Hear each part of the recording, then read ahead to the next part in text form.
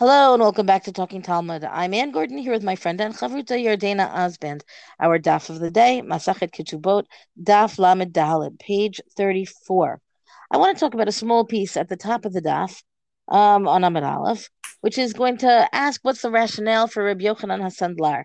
But before we ask what's the rationale for Rabbi Yochanan HaSandlar, we have to understand what is he responding to, or what is his opinion lining up with. Basically, we've got a statement here that if somebody slaughters an animal on Shabbat or on Yom Kippur, right now that's not allowed on Yom Shabbat or Yom Kippur, and you're desecrating the day, right? But the statement in the at the it's really at the top of the daf says the shechita is kosher, and the point is that once that shechita is kosher, then you can eat the meat. The person who's done the shechita is might be, liable all kinds of things, including perhaps even the death penalty, if there was the proper witnesses and the proper warning and everything like that. So the Gemara then says, "Saver like Rabbi Yochanan Sandlar." This opinion is like that of Rabbi Yochanan Sandlar. And now we have to understand, and this is where I wanted to get to, what is the opinion of Rabbi Yochanan Sandlar? Why do we even think this? Titania, Hamavashel b'Shabbat b'Shogeg yochal b'Mezid lo yochal divrei Rabbi Meir. Rabbi Yehuda Omer. I'm sorry. Let me go back and explain. Right. So we've got a breakthrough that's going to give us the opinion of Rabbi Yochanan Sandlar, namely we start out with the case, right? If you cook on Shabbat and you do so bishogeg, right? You didn't mean to be cooking, or you forgot that it was Shabbat when you went to be cooking, you can eat that food. If you did it b'mezid, if you knew this is Shabbat and I'm going to cook anyway, then you can't eat that food according to Rabbi Meir. That opinion is Rabbi Meir. Rabbi Yehuda Omer b'shogeg yochal l'motzei Shabbat b'mezid lo yochal olamit. Rabbi Yehuda adds in a time factor. He doesn't just say you could eat it. You have to wait until Saturday night, then you can eat. But if you did it intentionally, then you can't eat it ever. Rabbi Yochanan Sandlar, and here's our guy. Rabbi Yochanan Sandlar Omer b'shogeg yeachel motzei Shabbat lacherim. He says if you did the cooking b'shogeg, if you didn't mean to do that cooking or forgot it was Shabbat, whatever, you can feed that same food to other people Saturday night. You can't eat it yourself. It says velo lo, meaning not for him himself. But mezid lo yeachel olamit. If he did it intentionally, with again where he meant to violate the Shabbat, then you say he can't. Not only can he not eat it himself, he can't feed it to others ever. Lo velo lacherim, not for himself, not for others. And then the Gemara says, "My Talmud Rabbi Yochanan Sandlar." What is his rationale, Rabbi Yochanan Sandlar, for establishing the principle here about feeding others as opposed to himself? So we have an explanation coming from the opinion of Rabbi Chia, which it says he taught it at the house, or the opening of the house, the entrance of the house of the Nasi, which is a nice vivid piece of how exactly people would sit and teach Torah or get involved in Torah conversation. And he cites Ushmartem at the Shabbat ki kadoshi lachem. We've got a verse from the book of Shemot, Exodus, right, that says you shall observe Shabbat because it is holy, because it is sacred to you. And the point being, the verse goes on to say, and if you don't keep Shabbat, meaning if you break Shabbat, if you profane Shabbat, then you are deserving of the death penalty. Ma kodesh asur ba'achila af ma'aseh Shabbat asurin ba'achila. So the fact that it says kodesh in that verse, the word holy, sacred, right, lines up this prohibition or requirement for Shabbat, lines it up with the idea of hekdesh, kodesh, that which has been consecrated to the Beit HaMikdash. And the same way that eating something that is hekdesh, that is kodesh, is going to be prohibited, right, if it's handled inappropriately, whatever, so too the fruits of your labor, of a prohibited labor on Shabbat, are going to be prohibited in eating, the same way that the hekdesh kind of food would be prohibited for eating. Ma kodesh asur b'hana'ah, av maseh Shabbat asur b'hana'ah. The same way the same way you can't get benefit from foods, from hekdesh, the sacred items are now off limits. So too, you can't derive benefit from the produce that which is produced from a prohibited action on Shabbat. Talmud Lomar lachem shlachem yeh. Um, the Gemara goes on to say because it says Kodesh, it says Kodesh Ki Kadosh Hi Lachem. It is sacred to you, and therefore you are prohibited from eating it, but you could, therefore you could feed it to others, and therefore meaning you're not deriving benefit from it really in giving it to somebody else. You might be concerned about that, but the Gemara seems to think, or Rabbi Yochanan Sanlar seems to think that this is going to be acceptable. I think part of what's interesting here is, the idea that we can have the I would say that the increasing level of specificity between Rabbi Meir to Rabbi Yehuda to Rabbi Yochanan Sandlar um, also kind of strengthens or tightens these bonds of what does it mean to have an outcome from a prohibited labor on Shabbat.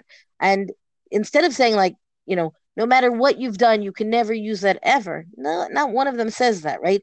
There's a recognition that if you do something by accident, meaning where you have no intention of breaking Shabbat, then there's going to be leeway to figure out how to use the what you have produced. In contrast to if you've done it intentionally, well, then no, then you can't break Shabbat and get benefit from it. And I don't mean benefit in a technical way. I mean, and have the use in any way, shape, or form, because look at what you've done. But if you didn't even mean to break Shabbat, the halacha is going to be more lenient. Obviously, the Gemara goes on to continue discussing this and the connection or the linkage that is made here between Shabbat and Hekdesh. But I'm going to turn it over to you, Yardena. Well, look, I think this is one of these like sort of classic Ketubot passages. It has nothing to do with Ketubot. In fact, when is the last time we talked about Ketubot? I don't even know. But this is really one of the primary sort of sources that we use, in Hilchot Shabbat to have a discussion about what happens when you do something intentionally, right, b'mezid, versus if you do it b'shogeg. And can you use the product of that action? So I just want to point out this is kind of like a classic sugya. Doesn't appear in Shabbat. It appears here in Ketubot. Again, sort of with our theme that we've developed through this whole Masachet of how many different areas of halacha can we discuss that are not related to the actual Masachet that we're actually in. Yeah, I mean, it's exactly where everything about Ketubot includes everything else of Shas. Okay, I'm going to move on to Amud Bet. And there continues to be a discussion about this issue of slaughtering an animal, stolen animal. And they get into an interesting statement of Rabbah, where he has this chiddush about the issue of fines, right? Like, let's say because of an act of stealing, right, that you were a thief and you took something that wasn't yours, you incur a fine. But at the same time, you also incur the death penalty. Okay, you get capital punishment. And so I'm actually a little bit starting in the middle of a section here, right? But it says the Azda Rabbah Latame. So Rabbah sort of follows his reasoning, and now they're going to give us what actually Rabbah actually said. Da'ama Rabbah. Haya Gediga Nuvlo. Let's say somebody had a stolen kid, right, in his possession before Shabbat, right? He stole it on Thursday, let's say.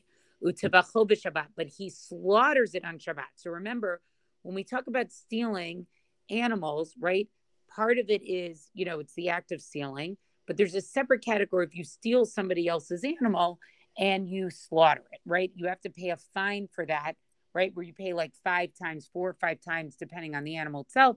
You have to pay more the value rather than just the regular stealing where you just pay double. And it makes sense because by the act of slaughtering the animal that you stole, there's no way they can get anything back of it at all, right? So let's say you have this kid that you stole on a Thursday, okay, and you slaughter it on Shabbat. So you did a bunch of things wrong, right? You stole an animal, you slaughtered a stolen animal, and you did shchita on Shabbat. You did slaughtering on Shabbat, which you're not allowed to do. So you are chayav. And what do we mean by chayav here? He actually has to pay the 5 times the principal here for slaughtering the animal. Okay. And why does he have to pay the fine? Because remember, one of the things we talked about is sort of if you incur 2 different punishments, right, you always get the harsher of the punishments. You don't have to do the lesser of the punishment. There also was a discussion, which was maybe, it has to be sort of you did one well before the other. But here, what we're talking about is that, if you did the worst thing, which is violating Shabbat, maybe that's the only punishment you should get. And here what we're saying is no, because you did the act of stealing before Shabbat itself, just because you chose to sort of, slaughter it on Shabbat itself, that's why you still have to pay this 5 times. That's why you still have to pay this fine. Ganav v'tavach b'Shabbat, but let's say he stole and slaughtered on Shabbat. He didn't steal that animal until Shabbat and then slaughters the animal on Shabbat. Patur. In that case, he is patur from having to do the fine. She'im ein gneva ein tzvicha ein mechira. Right? Because if there was no payment for the theft, right? Because why? Because he basically is really just liable to get the death penalty because he broke a law. He did a prohibited action on Shabbat. And therefore his obligation to repay the theft is not a fine, right? He's not liable basically for the fine, for the slaughter or for selling that animal afterwards. So, I think what Rob is sort of saying is that like, if it happens within the same 24 hours, yes, that's when the capital punishment is going to sort of supersede the fine. But if it happens in two distinct ways, like he does the act of stealing and then he does the act of slaughtering, that slaughtering happens to take place on Shabbat, okay, then he would not be chayav that fine. Then it goes on to say, Amar Rabba, he gives a second example of this. So let's say he stole a kid in his possession, right? And he slaughters it in the act of burglary, okay? So what do we mean by this? So Habab Machteret is going to be a very famous sugya that we are going to learn later. And the idea of Habab Machteret is that if somebody commits burglary, there is an assumption that the person who's defending their property or who's being burglarized, right, essentially can defend themselves and could come to actually kill that other person. Did I explain that well, Anne? Anything you want to add about that? No, carry on. Okay. So but we'll see that later on. Habab Machteret is a classic, it's sort of a classic sugya. Okay. So in other words, if he ends up killing the animal, right, through an act of burglary, he's chayav. Okay. He has to pay the 4 or 5 times of the principal because he already was chayav for the theft before he came to the prohibition of burglary. So in other words, if somehow he managed to kill the animal because he also was committing burglary somewhere else, he would basically be chayav for both. Okay. Okay, we read that part. But let's say he stole and slaughtered the animal in one act of burglary, then he is patur. Okay, so in other words, because the owner of the house is actually allowed to kill this burglar, okay, the burglar actually has the status of somebody who actually is chayav mita. It's somebody who it's like he incurred the death penalty, okay? He can die. So therefore, since that happened at the same time that he did the theft and the slaughter and the selling, like all that sort of happened in the same moment. In other words, if he hadn't stolen it, there wouldn't have been slaughtering and there wouldn't have been selling, right? So in that case, he doesn't have to pay the fine. So Rabbah sort of sets up two scenarios where you do have to pay the fine if sort of the stealing that made you have to pay the fine for slaughtering later on doesn't take place exactly at the same time as when you also incur a penalty of death. Okay? And so then the Gemara needs to go ahead and explain, why does Rabbah need both cases? Usricha di'yashmin on Shabbat, right? It's necessary to teach both this because if he taught us only about Shabbat, mishum isur olam, right? We would say, okay, it's because Shabbat is really, it's an eternal prohibitions, right? That in other words, this is a very severe prohibition. Anybody who's ever accused of, or anybody who basically, whenever a witness says that somebody desecrated Shabbat, they can be executed. Okay. About machteret, right? But burglary, the yisur sha'ahi, that is sort of it's a punishment. It's transitory, right? It's just at that moment. In other words, it only happens, right, it's only allowed that the homeowner is basically allowed to kill the burglar so long as the burglar is on his property. Okay. And so therefore you would say Amailo. So you would say, okay, so in the case of Machteret, it's not the same as Shabbat. So maybe he still should have to pay the fine, even if he does the burglary and the slaughtering at the same moment. V'yashmina Machteret. But if we only taught Machteret, Mishum de Machtarato Zoki Hatra'o, right? We would have thought it was different because the burglary itself is forewarning. In other words, we know if somebody commits burglary, he knows that the homeowner is actually permitted to kill him, okay, without actually warning him. And so, so basically burglary in a way is much more severe than Shabbat, because in other words, for Shabbat, for you to get capital punishment, you have to be warned ahead of time. But for burglary, in that moment, you don't need any warning, right? Zohi hatra'ah. The burglary itself is the warning, right? You don't need actually any warning. The homeowner is just allowed to kill you as long as you're on that, as long as you're there. Abba Shabbat to buy hatra'ah, amaylo. But Shabbat that requires warning, amaylo. So we'd say, okay, you have to pay the fine, sricha, and therefore we need both. So great passage of Rabbah. It gets back to this discussion of when maybe would you actually incur two punishments. Rabbah here feels that when it comes to the fines of stealing and slaughtering, and also desecrating and incurring capital punishment, either through a desecration of Shabbat or through the case of Machteret, there actually is a case where you would have to do a fine, and you also could be chayav mita. But a great explanation about why you need both cases, really explaining to us what's unique about each of these halakha, right? I think the Shabbat one is pretty easy to understand, why he would need to teach Shabbat. But I think why he needs to teach Machteret, right? This idea that sort of like, you don't need warning. The homeowner just has rights to kill you. So just remember this passage. We didn't get into the full discussion of Abba Machteret, but you're getting a little bit of a taste of it now. It's a very, very interesting halakha. We tend to be... Judaism is a halacha that really stays away from killing. Like, killing is not okay. And that's why Habab and Machteret is the idea of self-defense. It's a very, very fascinating concept. Oh, for sure. And the permutations when we get there are really interesting. But it's the 8th chapter of Sanhedrin, so we have a ways to go. I just want to say, Dana, I think also... on it. I was hoping you were going to jump in on it. Sorry. No, I didn't realize that was what we were looking for. Yeah. But I want to just say that I think that was my hint before when I anything you wanted to say, and Anne was like, "No, you're doing great." I'm like, "Anne, the sugya, say where it appears," because I'm obviously not remembering.